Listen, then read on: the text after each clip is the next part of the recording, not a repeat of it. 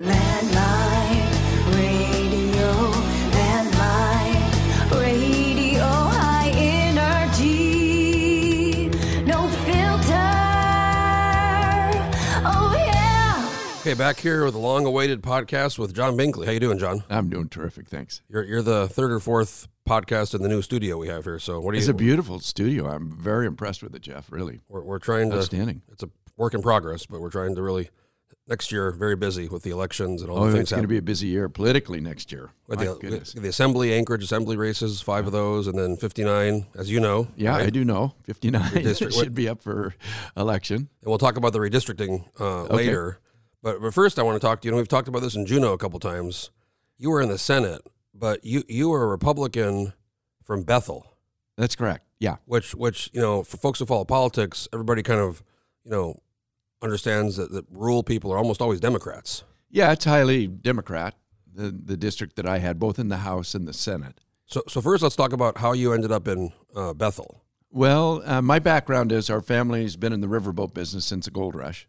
So I'm third-generation riverboat pilot. And I got to say, I've done a podcast with Ryan and Kai, your kids, 2 of them. So Both riverboat pilots as well. And we've talked about the history of the business, but this goes back a couple generations, right? Yeah, well, I'm third-generation Alaska Wow. riverboat pilot. So Kai and Ryan and their 2 siblings, Wade and James, are 4th-generation riverboat pilots, and our grandkids are coming along learning the trade as well. So hopefully we'll have 5 generations of Alaska riverboat pilots. But anyhow, that's the business I grew up in.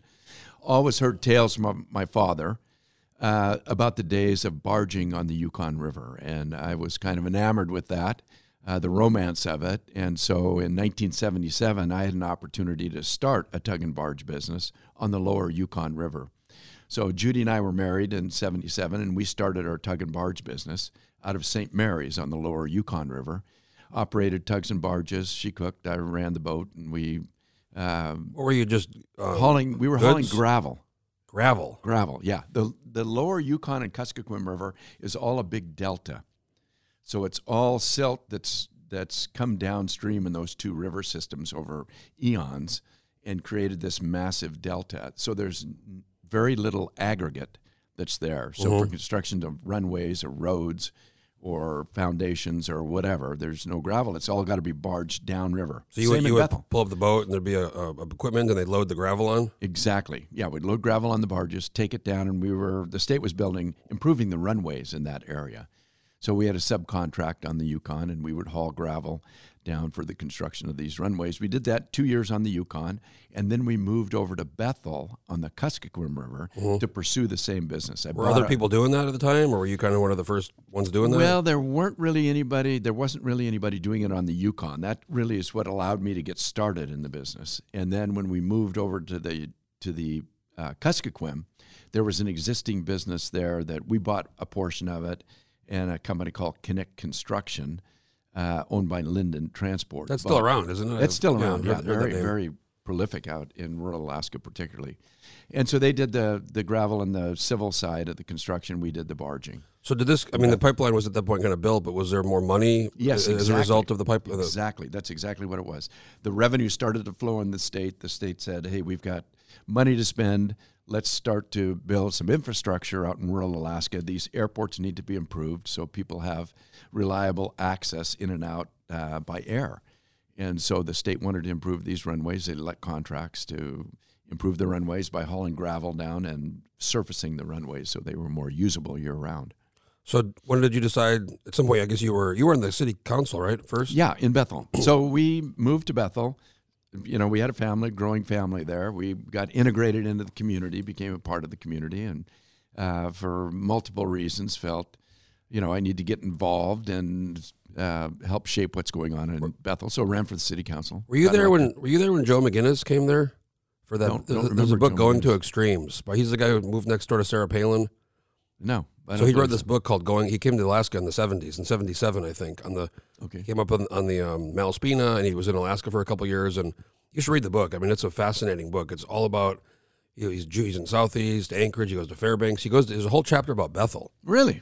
I I'm don't recognize the name of the book. So. I'm sure you know some of the people that he talks about. There were some people that moved up, and they became one got in the radio business. And he kind of wrote in the book that Bethel's the kind of place where these people they were kind of hippies, and they could come up, and then a year later, they're doing like amazing jobs that you would never be able to do in California, for example. Oh, 'cause- so many opportunities. so you should read. You like the book. It's a good history of it. It talks about Juneau and the legislature back in the day and all the craziness. It's a good. You'd like the book. Okay, I'll look for it. Whole Bethel chapter. So Yeah. So So anyhow, on the city council, and then had a group. I got involved in the Alaska Municipal League. I was on the board of directors of that entity. Oh, AML. So AML. That's yeah. cool. So I had Big an group. opportunity to go down to Juneau, lobby on behalf of the municipalities, and kind of be introduced to what was going on in the legislature. My dad was in the legislature in the early 60s. So I had some sense. We talked a lot of politics around the kitchen table growing up. So I understood it. How long was he in for? 60 to 64, 2 terms in the House. So Wow, I right at didn't- the beginning of statehood. I didn't even know. I didn't know that. So Yeah. you have a history of. Yeah, civic involvement. My folks were always very engaged, political. My mom was engaged in Republican politics from an early age. We always grew up with that in the background. So was he in the first legislature? Well, there was one in 59, and then he came in 60. He was elected in 60. So there was one before that. But they were still, it was the foundation, really, of building the state and the statutes, and it was just all brand new. Imagine that time, huh? So much different, too. It was very different. Alaska was very much a Democrat state in those days. Yeah, I was just talking. I was interviewed last night by some strangely British radio show. Got a hold of me, and he was asking about Alaska, and I talked about how Alaska was highly Democrat and Hawaii was Republican. Exactly. They flipped. That's how we got We had into statehood. Bartlett, Balanced Mike it. Gravel. Well, it was Greening at that time. Greening. These are very progressive, folks. Yeah. And then I think And that- Ralph Rivers was the U.S. congressman. I think a lot of it had to do with the folks moving up here from lower 48 when the oil pipeline got going. And I think it changed the demographics of Alaska, most definitely. so you're in Juneau and you're kind of getting familiar, and then you're thinking maybe I'll run. Well, there were people that approached me and asked me to run against the incumbent Democrat from Juneau In the House. in the House. Yeah, exactly. And so I was intrigued by the idea, thought about it, and decided, okay, I will run for the House. And you were a Republican then. I'm a Republican. So these people, very influential people, legislators too, from rural Alaska, convinced me to run for the House. And then at one point I said, well, I'm going to run. And of course, I'm a Republican. I'm going to run as a Republican. And they said, no way, you can't run as a Republican. I mean, So it was the you're same not back- going to be It successful. was the same back then, that perception of it's Exactly. It's Okay. yeah. You have to be a Democrat to win there, and I said, well, those are my values. I've always been a Republican, and I'm going to run as a Republican. They said, well, fine, you can have your values, believe you're a Republican, but you got to file as a Democrat if you're going to be successful in winning out there. And finally, I said, it would break my mother's heart if I ever filed as a Democrat. They had no rejoinder to that. So I ran as a Republican, and it was a tough race, very difficult. In those days we had a closed primary, so I had a Republican opponent in the primary that I don't think was Republican very long, but I think the theory was that maybe they could knock me off in the primary, and the incumbent on the Democrat side wouldn't really have a race in the general election. This is on a bigger level. This is what happened with Gravel and that race with Murkowski. They who was it? Oh my gosh, I'm trying to think of the name of the opponent that beat him. Clark Greening. Clark Greening. Yeah. And then the idea was, because Clark's easier to beat than Exactly. Murkowski or than than Greening. Gravel. Or Gravel, yeah, So yeah. same kind of antics which is politics. That's how it works. And yeah. so Greening wins, and then Murkowski won in 80. Yeah. So similar type, I think, maybe strategy going on. Yeah, exactly. So you beat this guy. in the primary barely, and then the next day, my opponent in the primary came out and endorsed the Democrat for the general election. So you knew this the whole time. This was kind of some shenanigans, or Well, I antics. just was figuring it out as I went along. I was a little naive probably in terms of what was going on, but So then it was you and the Democrat. against a Democrat opponent in the general election who had the endorsement of my primary opponent. And I was, I got smoked. He had maybe, 65% of the vote in the primary. I had maybe, 20% or no, maybe he had 75%. I had 15%, and my He was by himself in the Republican- Democratic Yeah, primary? Yeah, and my Republican opponent had 10%, something like that. Okay. So I was looking at, my little 15% compared to probably 85% if you counted the Democrat opponent and my Republican. Who was it? Were they like a long-term legislator? Or? Yeah, Tony Vasca. Real good guy, very smart, educated at Stanford, and lifelong person from the region, from Calskag, and very well spoken, very articulate, and highly thought of in the district. So it was quite a undertaking to actually be successful in beating him. So you had to go, I assume, in the bush plane and go to these communities and talk to everybody?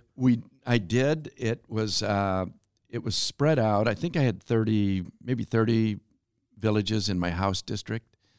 And in those days, there was, there wasn't the communication system that we have now. In the villages, there was one phone, typically. Mm-hmm. There was no radio or television. So there was no real way to communicate. The newspaper was about the only way to communicate. The newspaper was owned by a person who was highly partisan, although she had supported me in my city council races when I came out and filed as a Republican and ran against a Democrat incumbent. She was four square against me. So you had a lot of, the odds were against you. Very much so, yeah. And I think that was really, as it turns out, a benefit, because my opponent was very secure. He didn't campaign much. He didn't feel he needed to. And in those areas where you don't have a lot of mass media, you don't see what the opponent is doing. I was out in the villages, going door to door, in every home, in every village, and multiple times, many cases, sitting down with people. And people in rural Alaska are so inviting. They're so warm, so genuine. Mm-hmm. They're appreciative that you come out, that you knock on their door. They want to invite you in for a cup of tea and to be able to talk. And it was really I learned so much about the district and so much about the people. And I believe that they really saw that I was genuine, sincere, that I wanted to help. I was interested in what their issues were and how we could make things better. Did some of them know you from the boat business? They did, exactly. Yeah. So many of the people knew me from the tug and barge business. That was another big advantage. And by that time, we had progressed beyond just gravel. So we were doing freight, bulk petroleum, supplies. So and I was off the boat, and I was flying out to these communities as well. So I'd be there when we were unloading freight in the villages, doing sales work as well, sales calls. So I knew a lot of the people from the commercial side in my barge business. So what year was this? This was in 1984. Oh, that's when I was born. Oh, really? A great year. Good year, I was great. December, so I'm coming up here in about, my birthday's in a few weeks. Oh, congratulations. 21st. Good for you. So you won the general. I barely squeaked it out. What was? Do you remember the percentages or the totals? I think it was real close. It was a funny story because in those days, Nome was the election central for those villages in that region. So the villages would count the totals, and then they would call in on the one village phone into Nome and give them the results. And one of the villages, Tanunuk, the phone was out, which happened quite often. And so we were waiting on election night. There was one village without the results in. And I think I had a lead of maybe 25 votes at the end of the night without the village of Tanunuk. Oh, boy. And did you have a feeling how Tanunuk was going to go for you? I knew how Tanunuk was going to go. I knew almost everybody in Tanunuk. But my opponent felt very confident about Tanunuk also. And so finally, somebody from Tuxuk Bay was able to get over to Tanunuk by snow machine, pick up what the vote tallies were, and get back over to Tuxuk Bay, and then call into Nome to relay the results, which was the next day. And so I think we were both very confident. And then I gained, I think, maybe 50 votes. You must have had by 74 votes or something. Not a lot of sleep that night, I bet. I felt pretty good about it. Yeah? I knew the people in Tanunuk. So what? I mean, But anyhow, how would you kind of equate? Like modern day, I mean, what kind of, was that like an upset? I mean, obviously it sounds like an huge, upset. Like huge upset. Is that like is that like a Democrat winning and, I don't know, like the Valley or something? Is that in kind Eagle of, River? Yeah. Maybe? I don't know. Is that equivalent maybe kind of? I think, yeah, it would be similar to that. It would be completely unexpected. Or even a Republican winning in one of these rural districts, today would be probably a shocker. Yeah, I would say probably more of a shock maybe in Wasilla. Mm-hmm. So you were like, wow, here I'm going to Juneau. Right. I'm going to Juneau. What was the reaction of when you got there? What did people say? How'd you do that? Were people asking you about it? Or? I think so. I think people, you don't dwell on that much. You've got business ahead of you. You get to work. You got to organize first. I got a seat on House Finance as a freshman, which was great. So, and also where I sat on the floor was really important. I sat right next to Al Adams. Oh, legend. Mm-hmm. Incredible individual, so versed and so smart about the process, legislative process. And he just schooled me. He was sole chairman of House Finance. So he gave me so much. I learned so much from him. On the floor every day, he would explain what was going on. I would sometimes want to jump up and get engaged in a battle, so to speak, and he would yank me back down and say, no, now is not the right time to engage. So I just learned a tremendous amount from him. So you were there at an interesting time because you started in 85, right? January of 85, yeah. And that's when the recession was almost kind of starting, the big one. And then was Sheffield, was that the impeachment going on then? Sheffield was the governor. And, of course, the revenues fell dramatically. They just bottomed out. Oil went to below $10 a barrel. Yeah. And we went from this huge prosperity to very, very difficult times, and we had to make difficult decisions in terms of reducing the budget. Governor Sheffield, to his credit, he took on a lot of that as the executive. He said, hey, we're cutting the budget. And, it was during special session, as I recall, or not special session, but after session in 85, he came in and unilaterally just said, we're not going to be spending this money, and we're going to make these reductions. And he, of course, was punished for that politically at the polls when he ran for re-election in the primary. He got eliminated in the primary. Do you think the impeachment had to do with that too, or that was around that time, wasn't it? It was, but I think it was more to do with the fiscal situation that he made such dramatic cuts as a Democrat governor that I think some of his base was upset about that. Did you know Steve Cooper well? Oh yeah. I knew Steve Cooper from Fairbanks. He was a legislator from Fairbanks. I always talk to folks. He's kind of an anomaly. I mean, nobody really knows. I mean, people know Sheffield, people know Hammond, people know Murkowski, people know Knowles, but this Cooper guy, like one term, High Plains drifter. He's just really not. I think he's still in Texas. I was trying to get a podcast with him. Yeah, I think he is. He comes up to Fairbanks usually every summer, and occasionally I see him when he comes through. I'd love to talk. So he got elected. My understanding is the day after he got elected, he said something like, all bets are off. Yeah. Everybody It wasn't said, right out. It was maybe late December. So everybody said, what the hell? Like, what the fuck? What are you doing, man?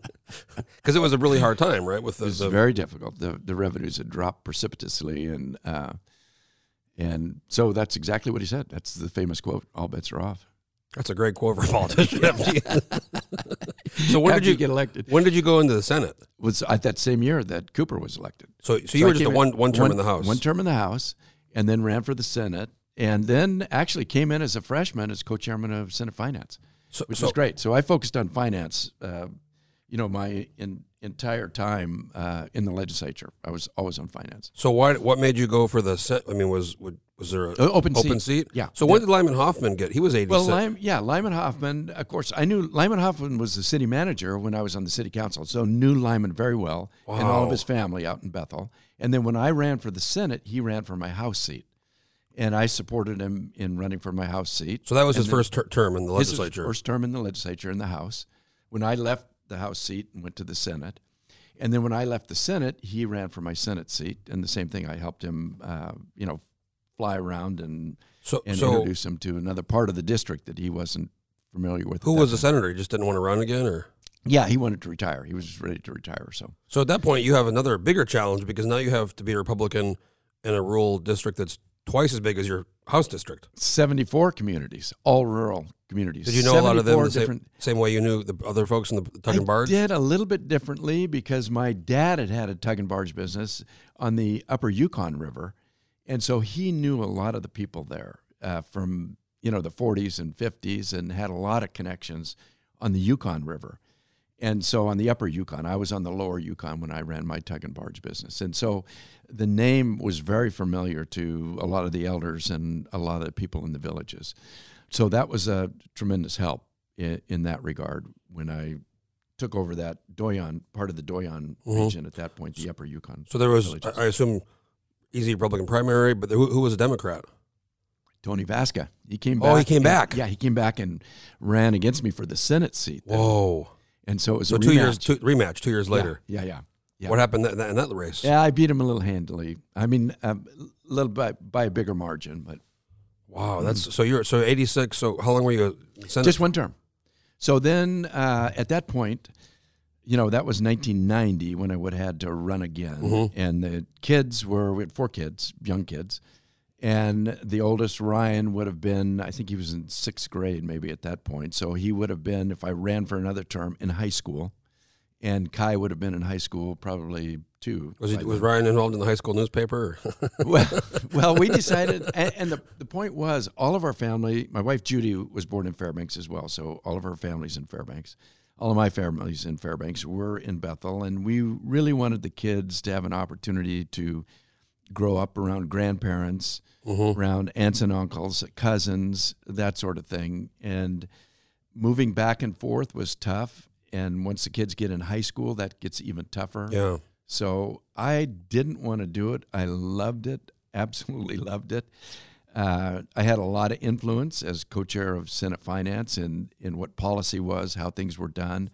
And I really enjoyed it, but Judy and I made the decision that we would step back from politics and that we would move back to Fairbanks so that the kids had an opportunity really to spend important time with particularly their grandparents. And so I think that was important to them, and it was a good move for us. And that's when Lyman Hoffman ran for the seat. And then Lyman ran for my Senate seat.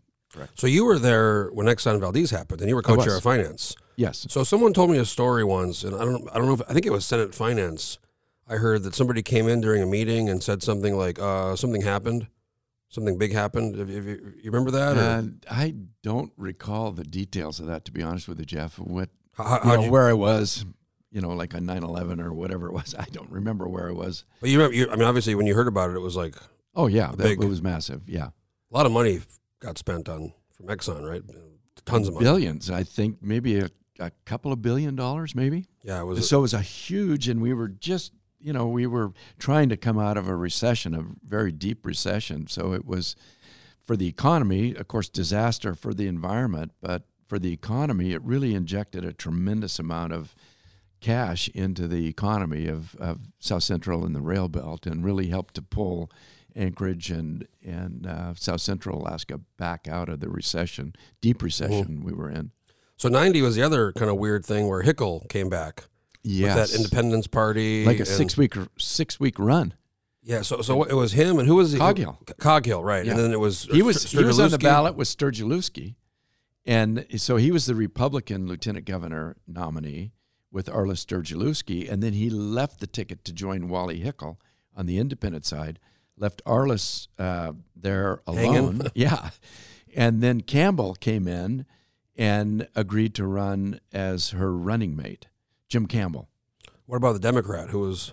I don't even remember. Should know that. But it was a three-way. It was a three-way race. Yeah. And then Hickel came, and then he was. It was short. It was like 6 weeks. Was all he campaigned. This Independence Joe Vogler thing, right? Well, he took over the Independence Party, so they took the slot that the Independence Party, which was headed by Joe Vogler. Did you know him? Yeah. Oh yeah. What's the deal with that? He got disappeared, or nobody knows what happened. Yeah, because he was supposed to go testify in D.C. about something, right? Some of that Iran or some. I can't remember. The United Nations. There was something he was supposed to talk about some corruption or perceived corruption with, Alaska independence and something with Iran, and he was supposed to go to the United Nations, I think, and testify. Yeah, I think, but wasn't it in the end? It was just some guy trying to steal some gold from him. I think. I mean, there's all these. I don't know. There's all these theories about it, but I mean, he was definitely a character, right? Oh my goodness, yeah. Fairbanks guy, right? Smart guy, really smart guy, great guy. I thought the world of Joe. You knew him pretty well, or? Well, I knew him through my dad. My dad was involved in politics, so I got to know a lot of the early characters, Butrovich, and so many of them that I just got a chance to know through my father and when I was growing up. So was the Hickel thing kind of like in 2014 the Walker thing, where people were like, whoa, that's crazy. They can't believe that happened. Yeah, it just came out of nowhere, and it was fast. Like I said, 6 weeks. He didn't run in the primary. It was after the primary. That's kind of like Walker. I mean, he was running, but then he with Balot, they kind of combined. That's it was true. like September, I think, before the election. So similar model, I guess. So you're back in Fairbanks at that point when? Yes, I'm back in Fairbanks. So we moved back, and yeah. So I was really I was on the fringes of it. I wasn't engaged that much in the gubernatorial race at that point. So then at some point too, you got really involved in the railroad. I mean, that's been you were the chairman for a long time on the board, and yeah, it was actually after the was it the '94 election? I'd supported Campbell in that election. And Tony Knowles was successful and became governor. And then in March of 95, Tony Knowles approached me and asked me if I would be willing to serve on the Alaska Railroad Board.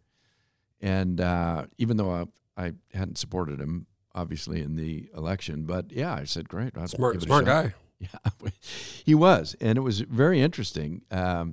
He told me specifically why he was appointing me and what his vision was for the Alaska Railroad. And in this case, he had really wanted to see the Alaska Railroad focus on passenger services, that had been lacking, that was kind of the stepchild of the Alaska Railroad, and he wanted to see that elevated. He thought that had a lot of promise. And that's why he said he'd chosen me, because of my background in tourism and public policy and whatever. So well, then I focused on that too. And I've been working on this. I think I've been working on a story on the railroad for a while, and I'm trying to get it out there at some point. But the one area we looked at in the history, the passenger service has really grown. It has, because for a long time it was almost all freight. I mean, that was huge, 90%. And then back in the day there was a little bit the cruise ships and things, and that. But then over time, you can see on the charts and things over all the reports and the annual revenues, the passenger service has really gone way up.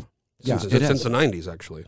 Yeah, it's been a big focus of ours since mid-90s, and we've invested in equipment, good passenger equipment, and in service, and in schedule to really be able to meet demand. And it's really an example, I think, of a success story for the railroad and why the railroad is successful. It's a very unique entity, and it's one of the reasons that I love it so much is that it's a public entity, so any of the benefits of the railroad go to all the people of Alaska. But it's not done like other state agencies. It's an independent entity. So all the revenues from the railroad go back to the railroad. Mm-hmm. It's not a part of what's called the Executive Budget Act. Any other entity like the Alaska Marine Highway System, all of those revenues go back to the... Yeah, like ADA, AHFC, I think they have like a dividend. Yeah, AHFC is a little bit different, but it's different and what that does for the railroad, what makes it different, in my opinion, is that any entity is going to focus on where its revenue source is. And for almost all state agencies, their focus is political, because that's where their revenue comes from. It comes from the Senate Finance Committee and the governor. So their policy ultimately is going to be political. And the railroad is different because our revenue comes from our customers. And so we focus on our customers and how do we give good customer service at rates that are affordable to the customers, and how do we build the business on that side of it. So to me, it's this combination of a public entity where the benefits go to all the people of Alaska, but you run it like a business, not like a state agency. And that's why that's why I love it so much and why I enjoy it. I've been involved in it since 95. Yeah. So I want to talk about the redistricting board and how that happened. So Senator Giesel appointed you, I guess 2 years ago. So how'd that? August of 2020. I guess. That's because it was over a year ago. Yeah. So how'd that go? Did she call you, I guess, and say, hey? Yeah, we chatted. We chatted, and she interviewed me more or less. And I've known Kathy for a long, long time, since we were kids. Actually, she grew up Fairbanks, right next door to us in Fairbanks. Yeah, right in the same neighborhood, and knew her folks real well, and our folks were good friends, and so I've known her for a lifetime, really.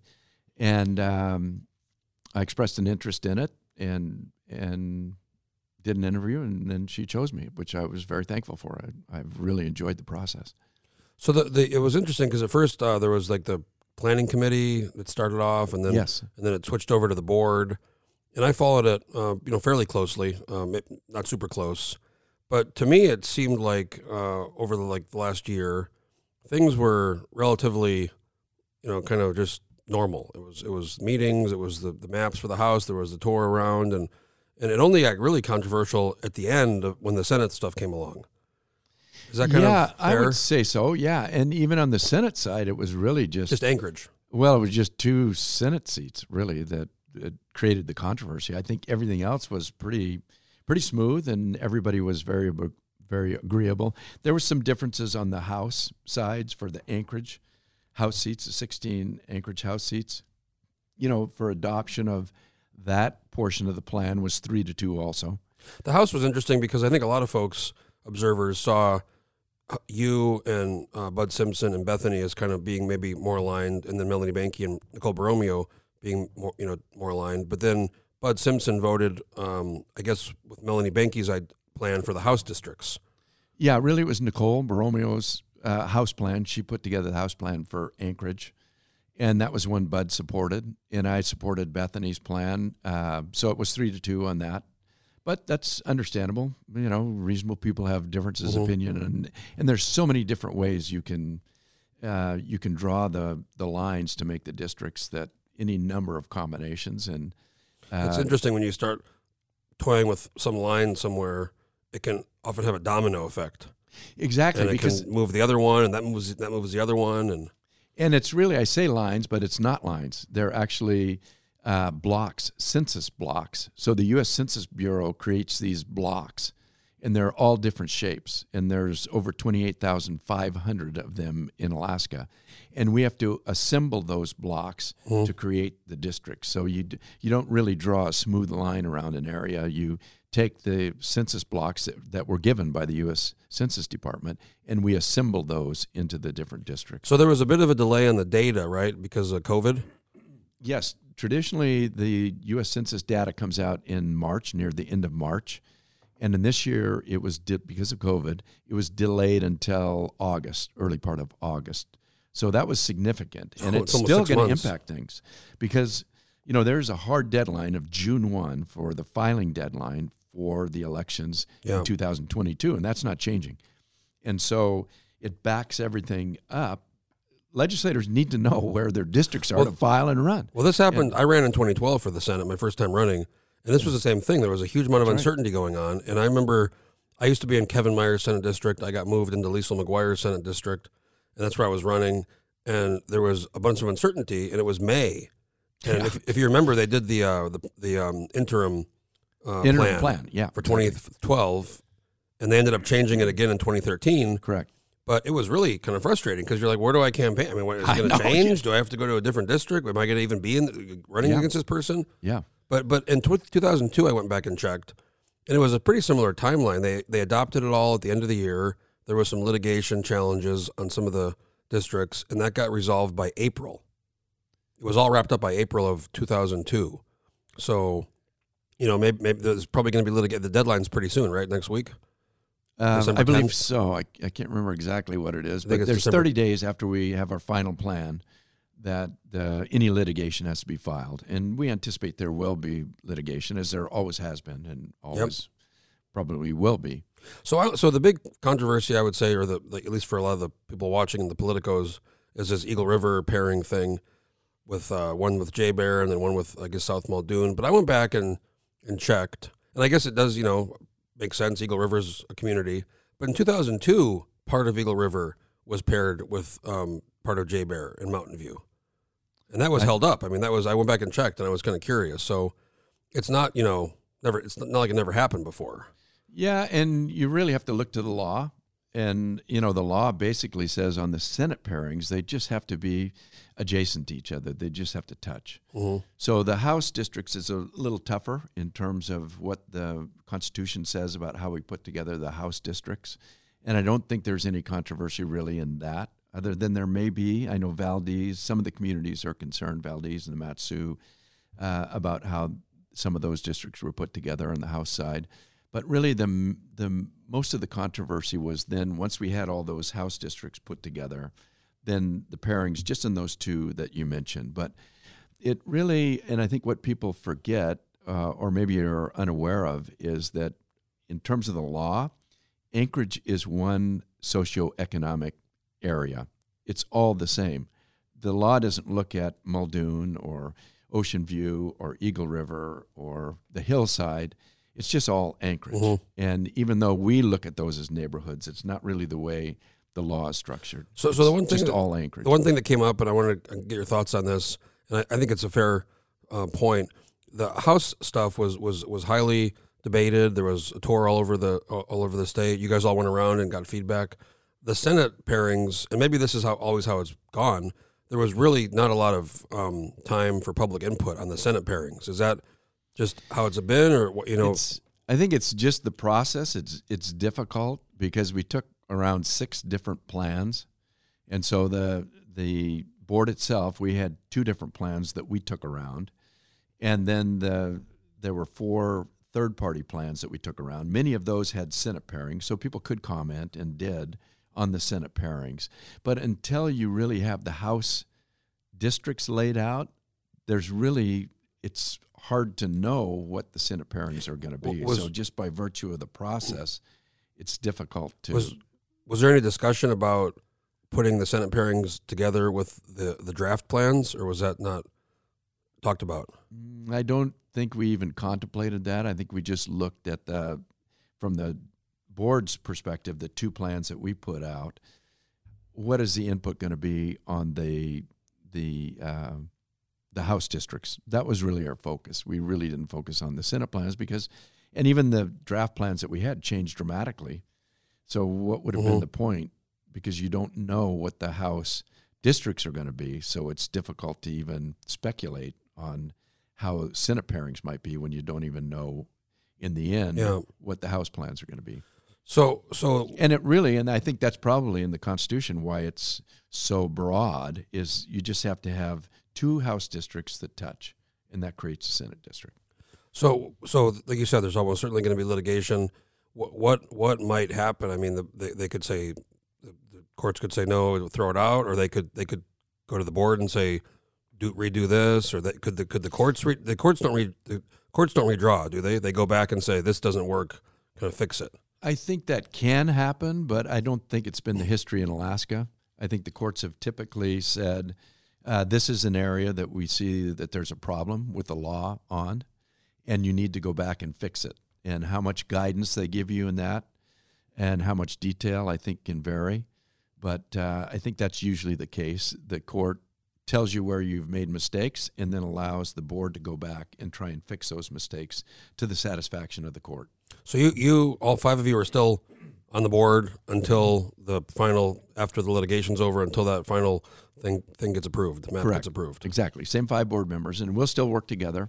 You know, if that does happen, if it's it will be litigated, I'm certain, and if the court gives us direction to make changes, then we'll go back and make changes. But as you pointed out, it's difficult because when you do make a change here in one district, it cascades into many other districts. So it's a challenge to do that. And sometimes you can have something that looks dramatically different, which was the case in the 2013 final redistricting plan that came out. Yeah, versus the 2012. It was dramatically different. I think there was back then there was an issue in Fairbanks and Southeast, which changed things quite a bit. Mm-hmm. Mm-hmm. And like I said, really, really frustrating being a candidate in that time, because you're kind of like, what's gonna happen?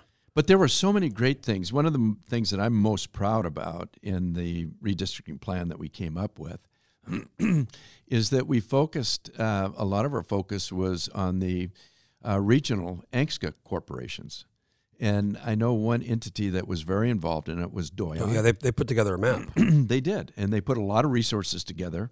And I represented, when I was in the Senate, a big portion of the Doyon region, but not all of the Doyon region. So, you know, since the passage of the Alaska Native Claims Settlement Act in 1971, when you look at the 1980 redistricting plan, which is the one that I served under, that Doyon region was scattered. Then they were scattered in 90 in 2010. And in 2010, they actually had 5 different House districts that took a piece of that Doyon region. And I think that the frustration for over the years for Doyon that they couldn't get their region together into one House district was very high, and that's why they put an effort forward. And I was very proud of the board and the work that we did to make it work so that for the first time ever, all of the Doyon region are in one House district. And they were pretty transparent about their intentions. I mean, they were concerned about that area, their area, and they said that on the record, and that was very clear what they were trying to do. Yeah, and it was not just Doyon, but they had a coalition. It was Doyon, Otna, Sealaska, Fairbanks Native Association, and Tanana Chiefs. And so I think we accomplished that for all of those areas. And a lot of the regional entities, the regional corporations, are actually all together and into various House districts. So I was very proud of that. I guess I realized this, but I never even thought too much about it. But anybody can put forward a map. Exactly. So here's my. So next time maybe I'll do the landfill map. You know, in 10 years. You know, and now the tools are available. It's really, you can go online with the software that we've got, very powerful, and you can put together plans and put together maps quite easily with the existing software that's out there. This young guy I met, Robbie Hockham, I don't know if you saw some of the articles we did. We have our own map that we put together. We actually put all the incumbents and the challengers in there as pins. So we have an interactive map where you can go and check the district, the House district, the Senate district, the new ones, the old ones. We can see the challengers, who is it. Yeah, we try and avoid that. You guys don't want to see that. You guys don't get into that, right? No, exactly. So for a minute, you know, before they adopted the current Senate pairing plan, there was like the first plan that came out put me in an open Senate district. Remember that preliminary one where it was the open kind of Taku Bayshore? I don't remember. That was the first one, but then the next day it changed. So I tweeted out. I said, "Oh my God, landfills in the open Senate district." And then there was some jokes like, "You shouldn't have said anything." Someone said, "Fix that." So the litigation could take, I mean, probably will take months. But this is one of the, what do they call it, a rocket docket? These ones go to the front. It goes to the front of the line. Yeah. So that'll be, I think December 10th. So that's what, we're the 2nd. So this is about a week. See if any litigation gets filed. It's going to be interesting. And then obviously the session starts here in January. So interesting times, always. So the last thing I wanted to ask is like I said, the board, from what I watched, it was all very kind of copacetic, and at the end, it did get pretty tense. And this happens in committees, and you know, you've been in the legislature. Yeah. There were some times where it got very intense, and you're the chairman. How did you kind of, you know, what's that like when passions are high, managing that? You just try and, you have to kind of have an even keel on it and keep moving forward. You don't want it to devolve, so you try and keep it at a high level and keep it moving forward. Try not to make it personal. Try and caution members against getting into personalities. Stick to the issues. Stick to what the motions are. Debate the motions, but try and really stick to moving forward with the business and keep it on a high level. So try to do that. Not always successful, but where do you when you think about this, you 5 of you are impacting the state in a big way for 10 years. I mean, how when you think about that, does that weigh heavily on you, or? Well, you do the best you can, and you follow the law. That's important. I think we were we engaged the public at a very high level. We had a lot of hearings all around the state. We listened carefully. We were respectful of the public and their input, also the third parties. And the third parties, you have to weigh that. They have a special interest in mind and a special purpose that they're trying to accomplish. Especially maybe the Senate minority one. Well, that's, so you still listen to them. We took their plan around the state as well so that people had an opportunity to see that. Many people testified. They thought that was a great plan, which we respected. But we have to, in the end, we have to really look at what we think is best overall for the state. And we're 5 individuals who are from different parts of Alaska, have different life experiences. And so we come at it a little bit differently, but in the end, we come together and either unanimously or by 3-2, we make a decision and move forward. And I think, a lot of the, if I'm correct, a lot of the Senate pairings, except Anchorage, were adopted unanimously, right? Yeah. Fairbanks, the rural, Southeast, everybody kind of agreed. And it was this Everything's really, Two seats. this really Anchorage area, specifically 2 seats, Yeah. was the big focus. Is there a chance that if this gets litigated, I've said this before on the podcast and on some of my live streams, if it gets litigated, there could be a chance that there could be, the courts could say, maybe start over. Sure. And that could really, because I mean, I think it's pretty apparent that the House seats went away that some didn't expect, and there could be a start from scratch, unlikely, but that could be an outcome. It could be. It's in the hands of the courts, and we'll see what the litigation is and what the arguments are, and then how the court responds to those. And it starts at the Superior Court and then ultimately goes to the Supreme Court. So And it could be different Supreme Court members now than there were 10 years ago. So and it could be state or federal court. It could, depending where they in want the to sue. federal it would be in the Voting Rights Act. So that's a bit unusual, but it could happen. I learned you can't sue over on the voting rights stuff or the federal side. It can't be partisan. It's got to be specifically kind of the race, socioeconomic issues. So you can't say, well, these Republicans or these Democrats are not together. That's not something you can sue over on the federal side. I'm not that familiar, but I know it would probably be under the Voting Rights Act, which has to do with race, if it were litigated at that level or if the Justice Department pursued it. So last thing, how much are you involved in the Wolverines? I mean, I know your family company started the Wolverines hockey team. You got something there. What is that? My Wolverine mask. Oh, there it is. There's your mask, Wolverines. So I did the podcast with your daughter Kai in the summertime, and we were talking about which I predicted that Sullivan's not closing for a while. I think spring, and here we are. You're a wise man. December. I told her that, and she's like, "Oh no, don't say." I said, "Look, trust me. I stayed the night there. I don't know if you saw that or."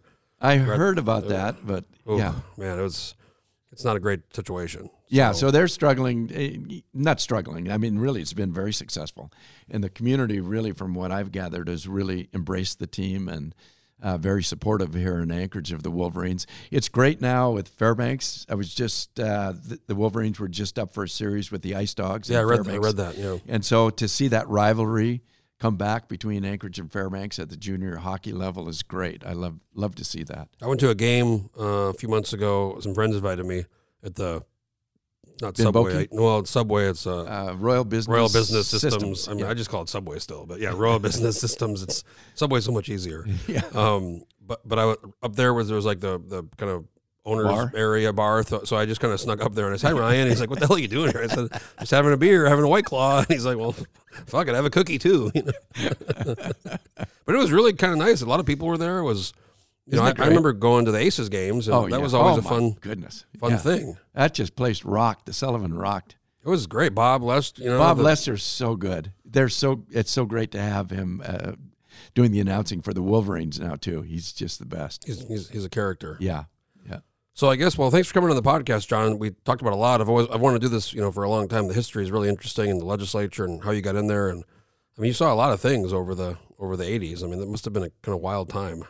It was great. It was a great time. It's just great friendships, too, that we developed. In those days, we lived in Juneau, and so we socialized a lot together as legislators, got to know each other, outside of session, which was, I think, really important. And even though we had philosophical differences, we didn't attack each other personally, and we kept it to a high level and just established great friendships that have lasted, a lifetime. Yeah, I meant to ask you, I mean, nowadays, a lot of folks come back every weekend. Yeah, we didn't do that. And families don't go down there. Some do a little bit, but I mean, didn't your kids go to school in Juneau, right? Yeah, we enrolled them in school there. They went to school. So it was, and I coached indoor soccer during the wintertime. And, we were integrated into the community really during session.